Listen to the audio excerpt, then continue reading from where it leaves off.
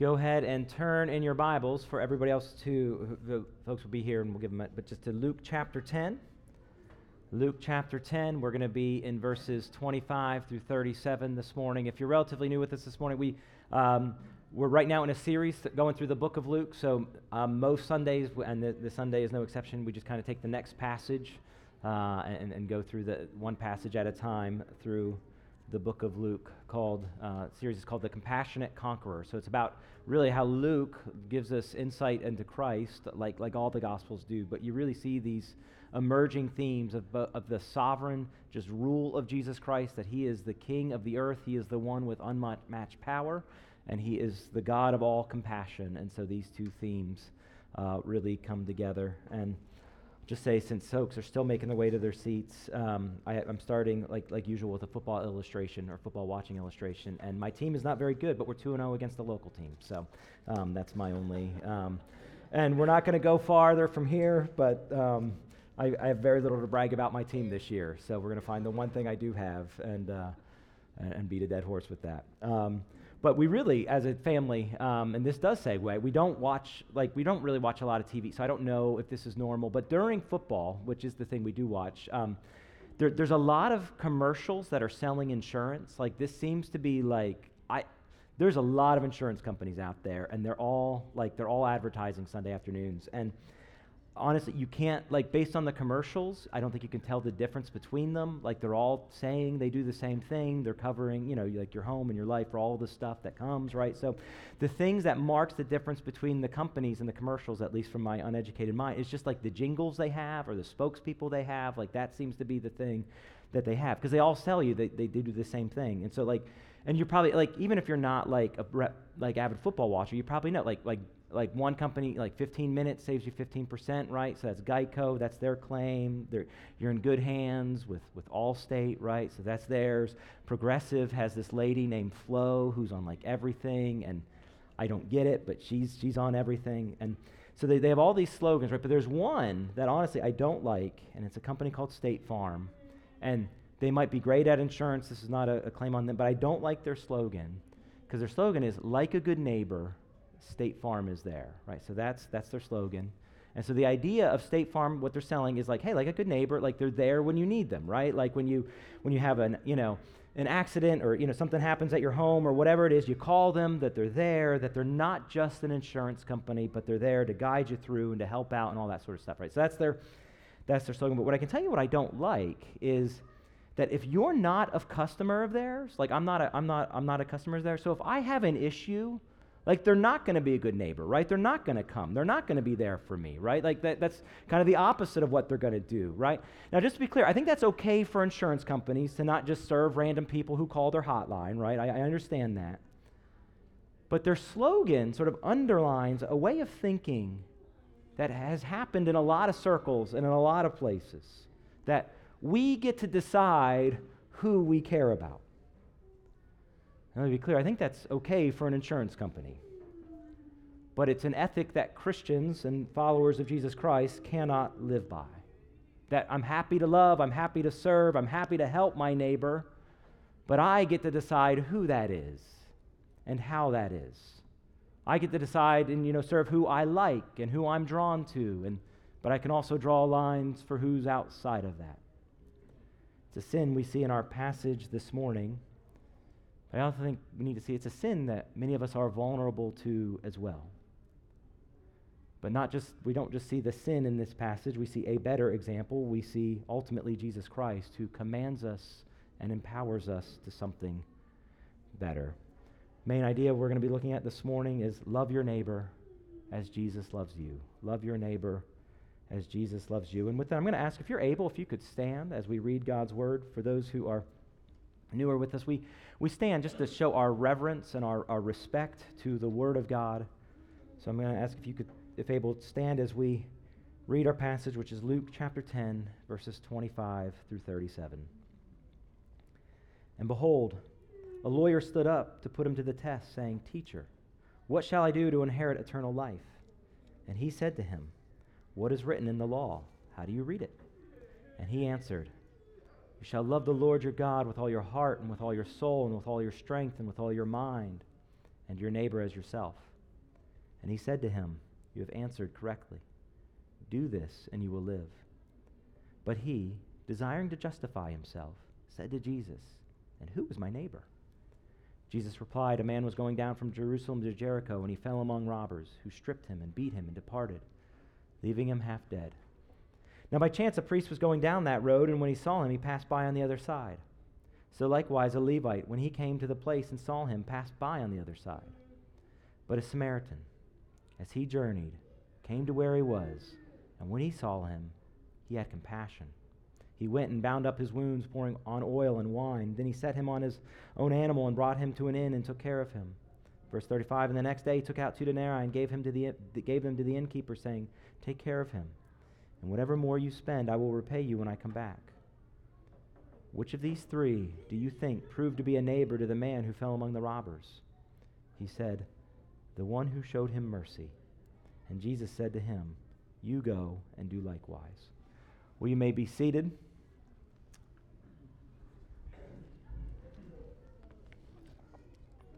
Apologize in advance for my voice this morning. I've been under the weather. I feel fine, but my voice still feels not fine, so apologize if that's a distraction in any way. But the main idea, again, we're going to be looking at is love your neighbor as Jesus loves you. We're not going to have actually formal points this morning. Normally, if you've been around for any length of time, normally I'm really a 3-point kind of sermon guy, but we're not going to have formal points this morning. But really, just want to read the passage again, but kind of stop after each verse or two and just kind of unpack a little each element and just kind of and then sort of see different elements throughout it, and then hopefully at the end just sort of tie it together with even what I think for most of us is a familiar passage, but that there would be fresh application for each of our lives. So again, in verse 25, the passage starts out, "And behold, a lawyer stood up and put him to the test, saying, 'Teacher, what shall I do to inherit eternal life?'" So as we start out, there's this interaction between Jesus and between teachers of the law. Here's a lawyer that is there, but there's the others there in this context as well. So what's going on is there's this is likely a cross-section of all those who were starting to follow Jesus, a cross-section of all those who Jesus was beginning to attract. There was sort of a cross-section of society. There was the educated and the non-educated. There was the religious leaders and the non-religious that were all there together. And an educated lawyer stands up, and he asks a vital question, but we see he's not asking an honest question.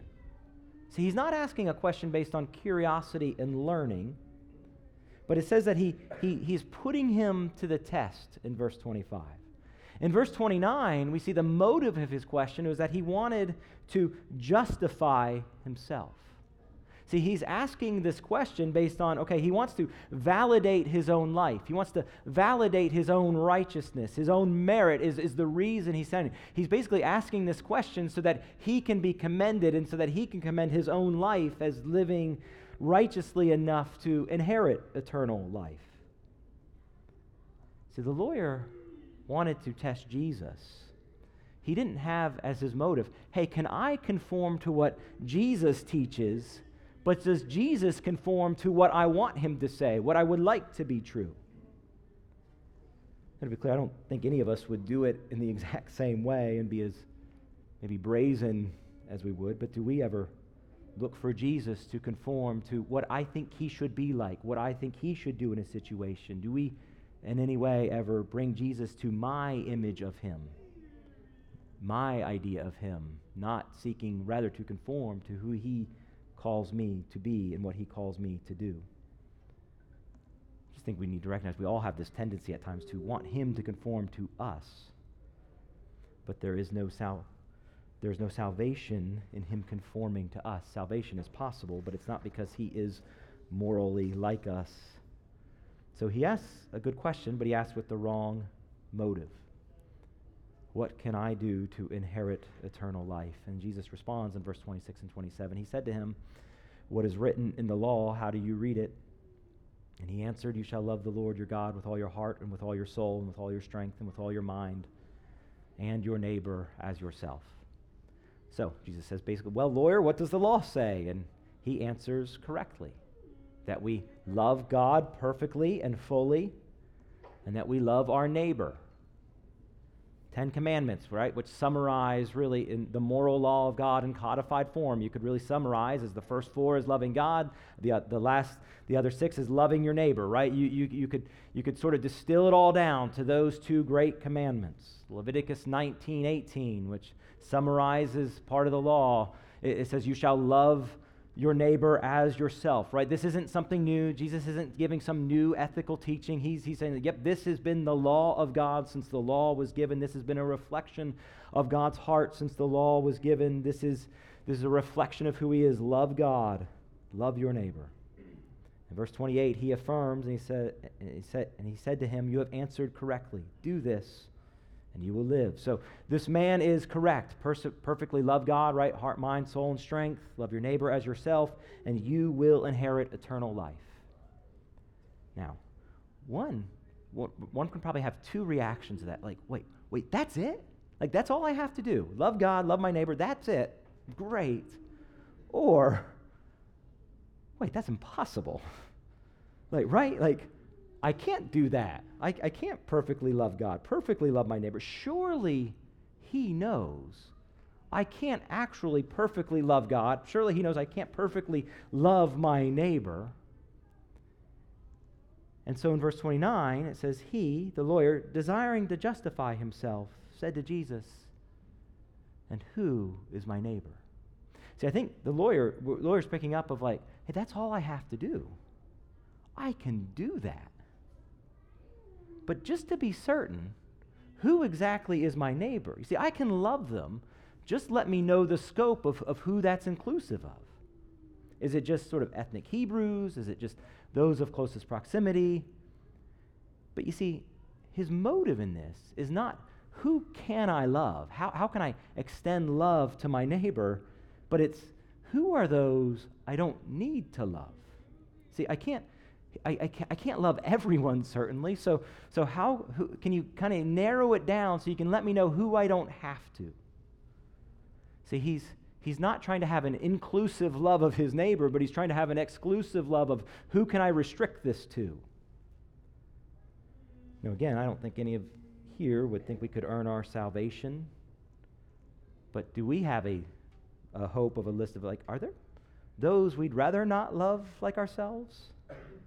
Is there any that we'd rather kind of be okay if there was an allowance for why we don't have to love them like Christ? That family member that's difficult on others, that boss, those who differ politically. Let's just say we don't need to be those who are trying to earn our own salvation, to try to limit in our own heart who we can be exclusive with our love.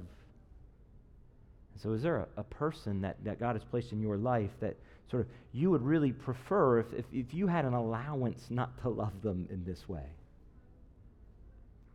I think if you have somebody that's sort of in your heart or mind, I think, let's see, how does Jesus' parable here shape how we should view them? So Jesus responds to, okay, who is my neighbor? It's a valid question. It's a good question. Again, it's wrong motive, but it's the right question.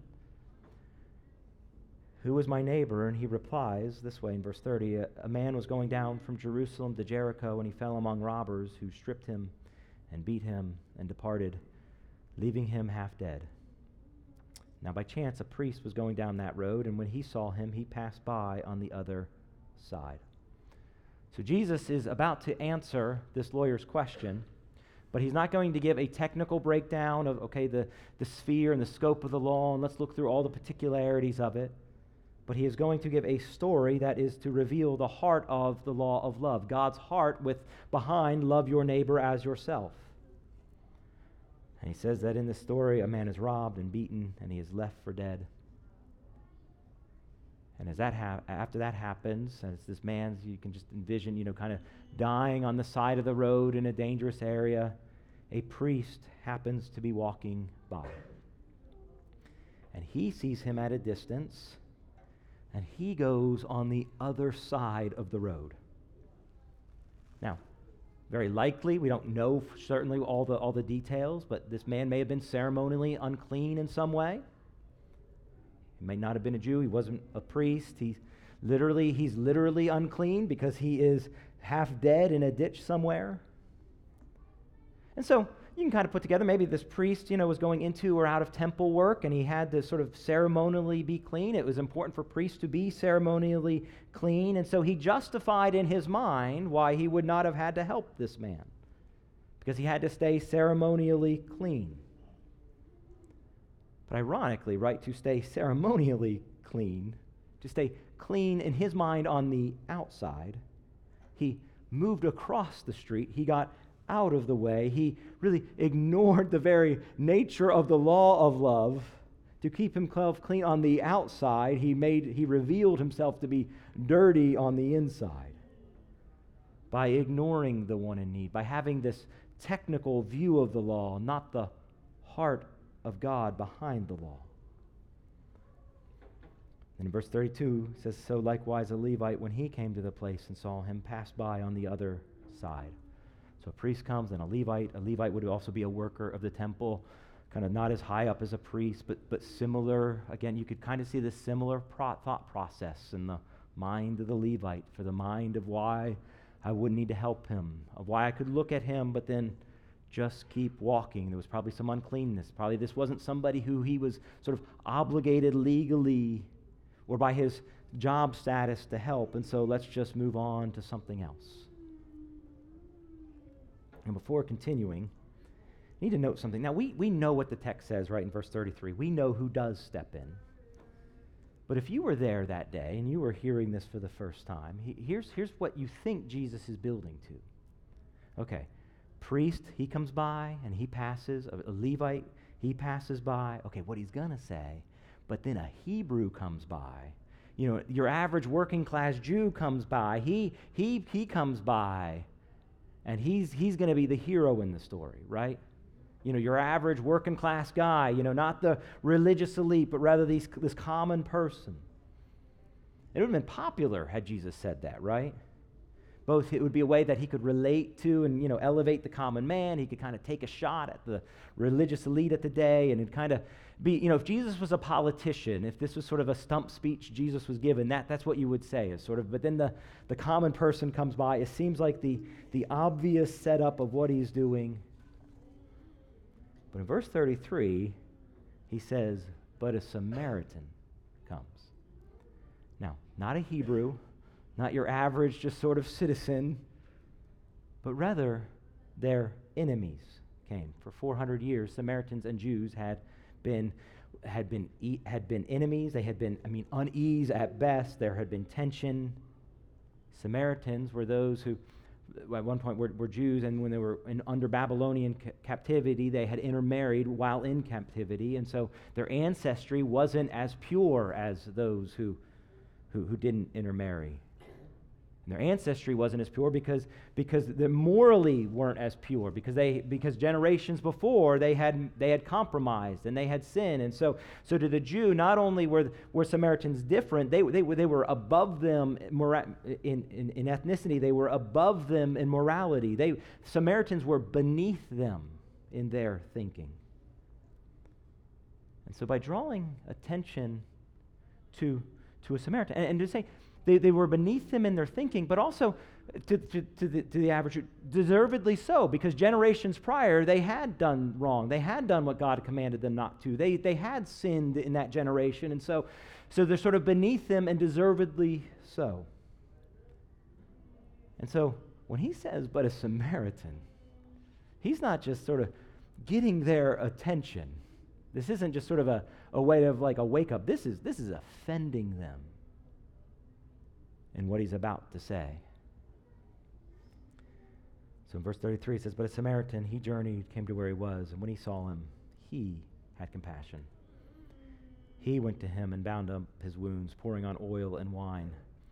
Then he set him on his own animal and brought him to an inn and took care of him. The next day he took out 2 denarii and gave it to them to the innkeeper, saying, 'Take care of him, and whatever more you spend, I will repay when I come back.'" Do you as he's saying this, he's saying, do you hear how shocking these words would have been to people? Okay, I'll tell you who didn't help this man. I'll tell you who didn't fulfill the law. I'll tell you who wasn't the neighbor. The religious elite were not, but not even the common. I'll tell you who's commended in this story is your enemy. You want to justify yourself? Here's who's about to be justified. Here's about to be who's the hero of the story. The Samaritan is the one who showed compassion. And it was compassion in action. It wasn't just this idea of kindness. It wasn't just sort of he had sympathy and like, oh boy, that's real sad. He was sacrificial. He was generous. In some ways, he likely put himself in danger by picking up the man and putting him on his own animal and leaving himself vulnerable in this dangerous area. This man stepped into where he was vulnerable. The hero of the story is this Samaritan. The one who comes out looking good, right, is this Samaritan. And so Jesus asks the obvious question, right, which is, of these three, who do you think proved to be a neighbor who fell to the man who fell among the robbers? Verse 37, do you almost see the tone of the lawyer? He can't even say the word the Samaritan, right? He's just so like, wait, he's the one. He doesn't say that man. He just says, the one who showed him mercy. I think it's with this disappointed tone of just that one. He's the one that's looking good. And Jesus said to him, you go and do likewise. See, the neighbor was the one who showed compassion. It was the one who showed love. It was the Samaritan. And he says, be like that. It's one of these stories, right? It's a popular story. Even if you don't know your New Testament real well, it's probably one of the stories that you would know. Non-Christians like this story. It's easy to see why, right? We like that there was compassion, that he was loving, that he was kind. We like that. We appropriately like that. We like this idea of just this human ethic of just, help now, worry about sort of the cost later that he has here. We should like this, right? This is an attractive story. Jesus tells us to do it because it's a good ethic. May it mark us. May it mark his people. I mean, sort of we're not going to camp out in this point, but just to say so much so, I mean, I think one of Jesus' point with highlighting the Samaritan, like this isn't just a Christian ethic. This isn't just an ethic for the followers of Jesus. Like this should just be an ethic amongst people. How much more so should it be amongst his followers? But I think in just this obvious attraction to the story, I think we can miss how radical this was. See, our neighbor, whom God calls us to love, in a way, he is saying it's everyone. But if he were just to leave it with, it's just everyone in general, in some ways, that would seem really hard, right? If my neighbor is just everyone, that's hard. But it could also be kind of easy, because everyone can kind of be impersonal. And it can just be big picture, right? It can actually be easy to love humanity, but it's hard to love specific people, actual humans in humanity. See, it's what Jesus is getting at. It's everyone, sort of, but it's more that it's everyone in that I'm not allowed to discount anyone. So who does God bring to my life? Who does he bring into my orbit and my community? Who does he bring into my neighborhood? Who does he have interacting with my family? Who does he bring into this church? Who are other folks at my school that he brings in? I'm not allowed to not include anyone that God's bringing into my world and my orbit. See, the great call of this isn't, hey, I'm called to care for the needs of 7 billion people as if I could, but I'm not allowed to exclude anyone from that list, from this neighborly love. I'm not allowed to have a list of those who I exempt myself from. I can't hold up to the Lord and say, hey, here's these 10 people who I'm loving, sort of love my neighbor as myself. I can give you these 10 people and sort of say, okay, so that should give me an allowance for having this one or two that I've sort of exempted from the list. He's saying is, no. That's not how it works. See, the lawyer's heart was to justify himself by making this command to love your neighbor very, very narrow in scope. But we can't narrow it because God is calling us to broaden it. Let me give a couple examples of just what I mean. So here's the reality, right? Dave and I talked about, we're a small church. We don't have a lot of power. We don't have a lot of local political influence that I'm aware of. There are so many crises that we can't solve as people, that we can't solve as a church. But there was, a few weeks ago, a single mom who came to our church who had significant and real and deep needs. And for about the next week of their life, starting the moment she walked in the door, Leo and Sue rearranged their life to care for this woman. Now that's a heart that's reflective of this passage. It's a heart that says, listen, that doesn't find, hey, there's real reasons. It's a really kind of inconvenient week near the holidays to do this. There's real risk with doing that.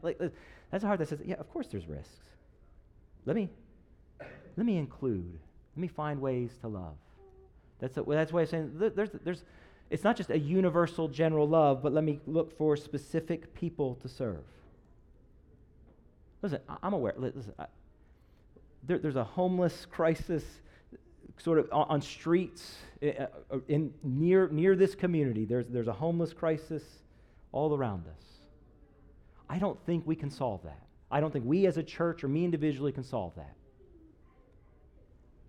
But that's not a reason to not have a person on the street who I interact with and not sacrifice and love them. That's not because I can't solve the global problem isn't a reason to not have $1 in my pocket that I can leave, or have a gift card to a store that they can get some food at.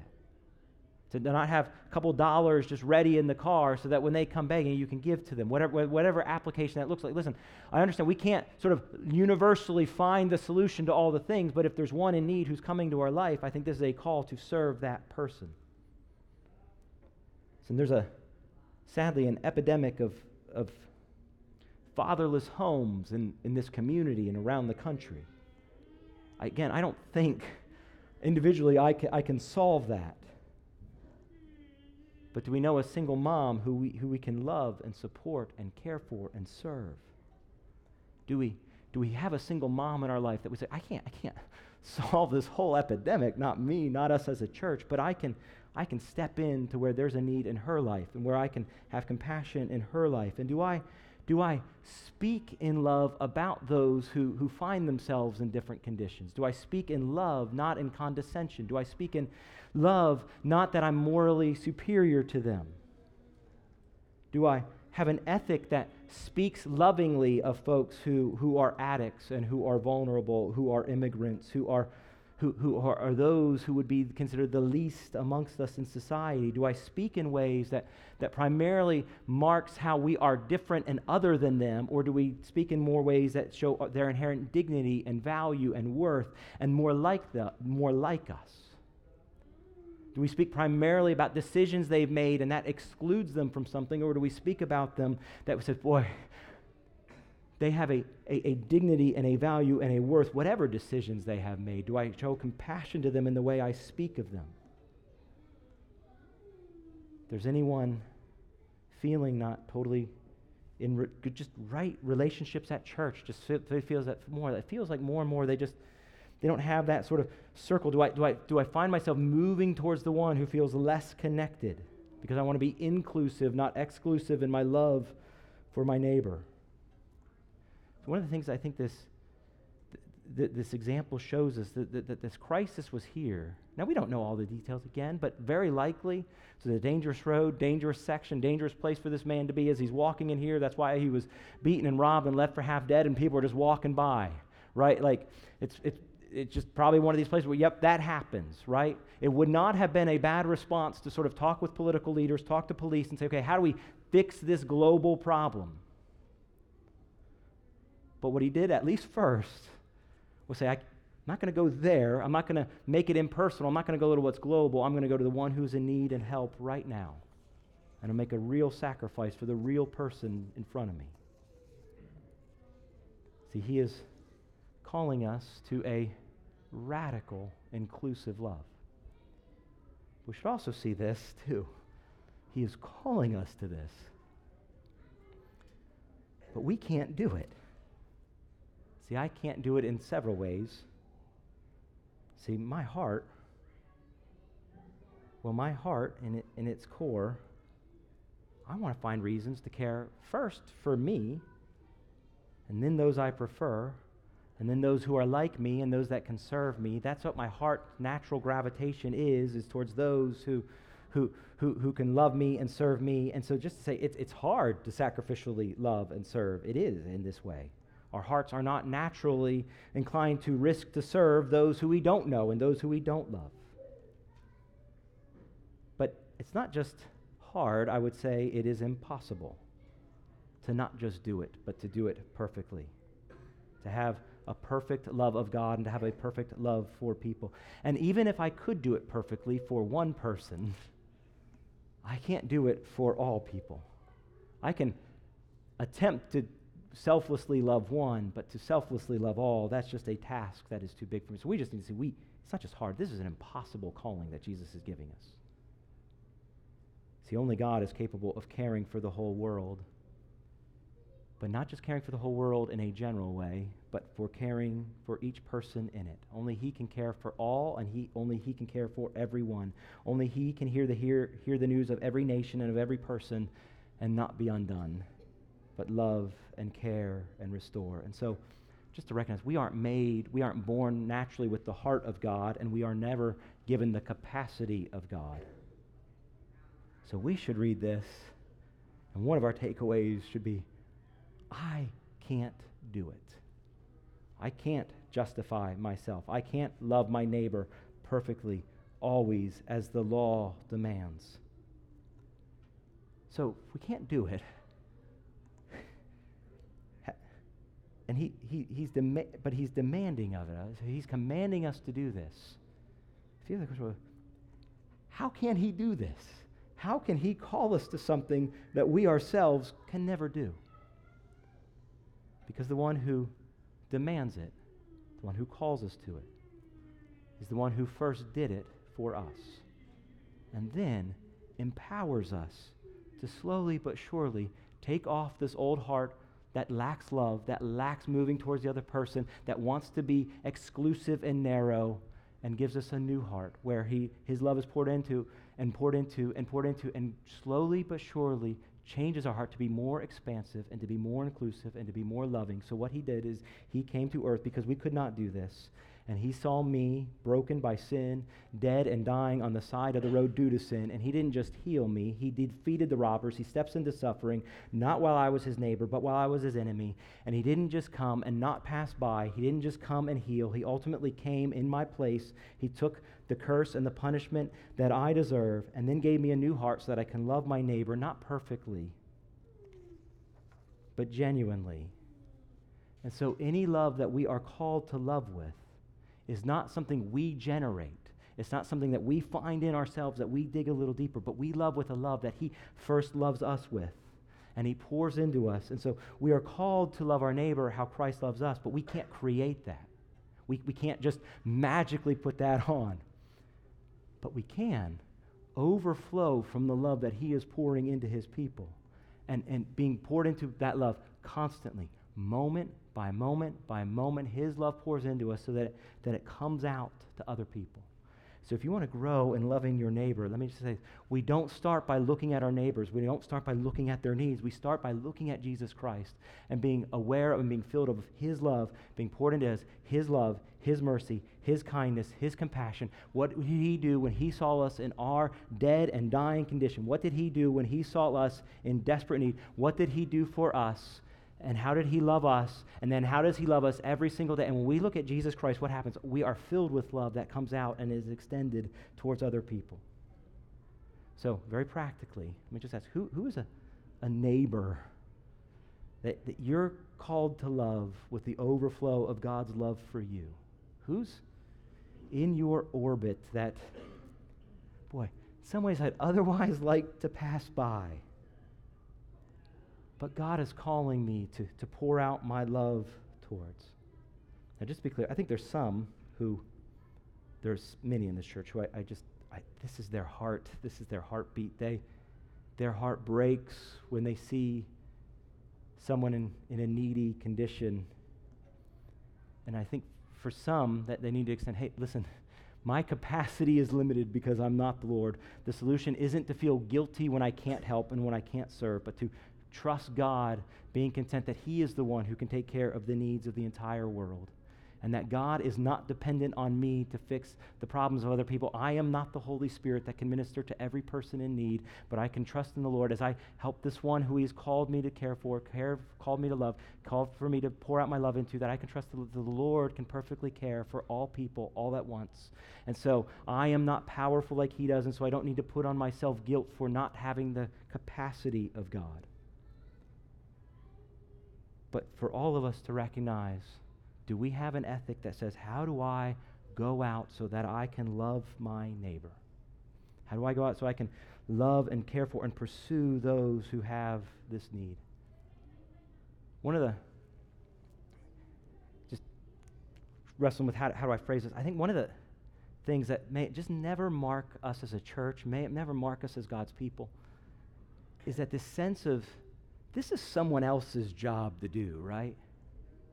I mean, I'm just always struck when I read kind of, this isn't about government and how big government is and what government role is. It's not about that. Other than to say, this used to be what churches did, right? The first place the community would go when there was a need for the homeless or for food, like they wouldn't go to the government, right? They would go to the church, right? And I think we've seen this shift happen over time and all this sort of thing. And I'm not trying to weigh into the politics of that, other than to say, may we never take the perspective of, that one in need, well, that's somebody else's job.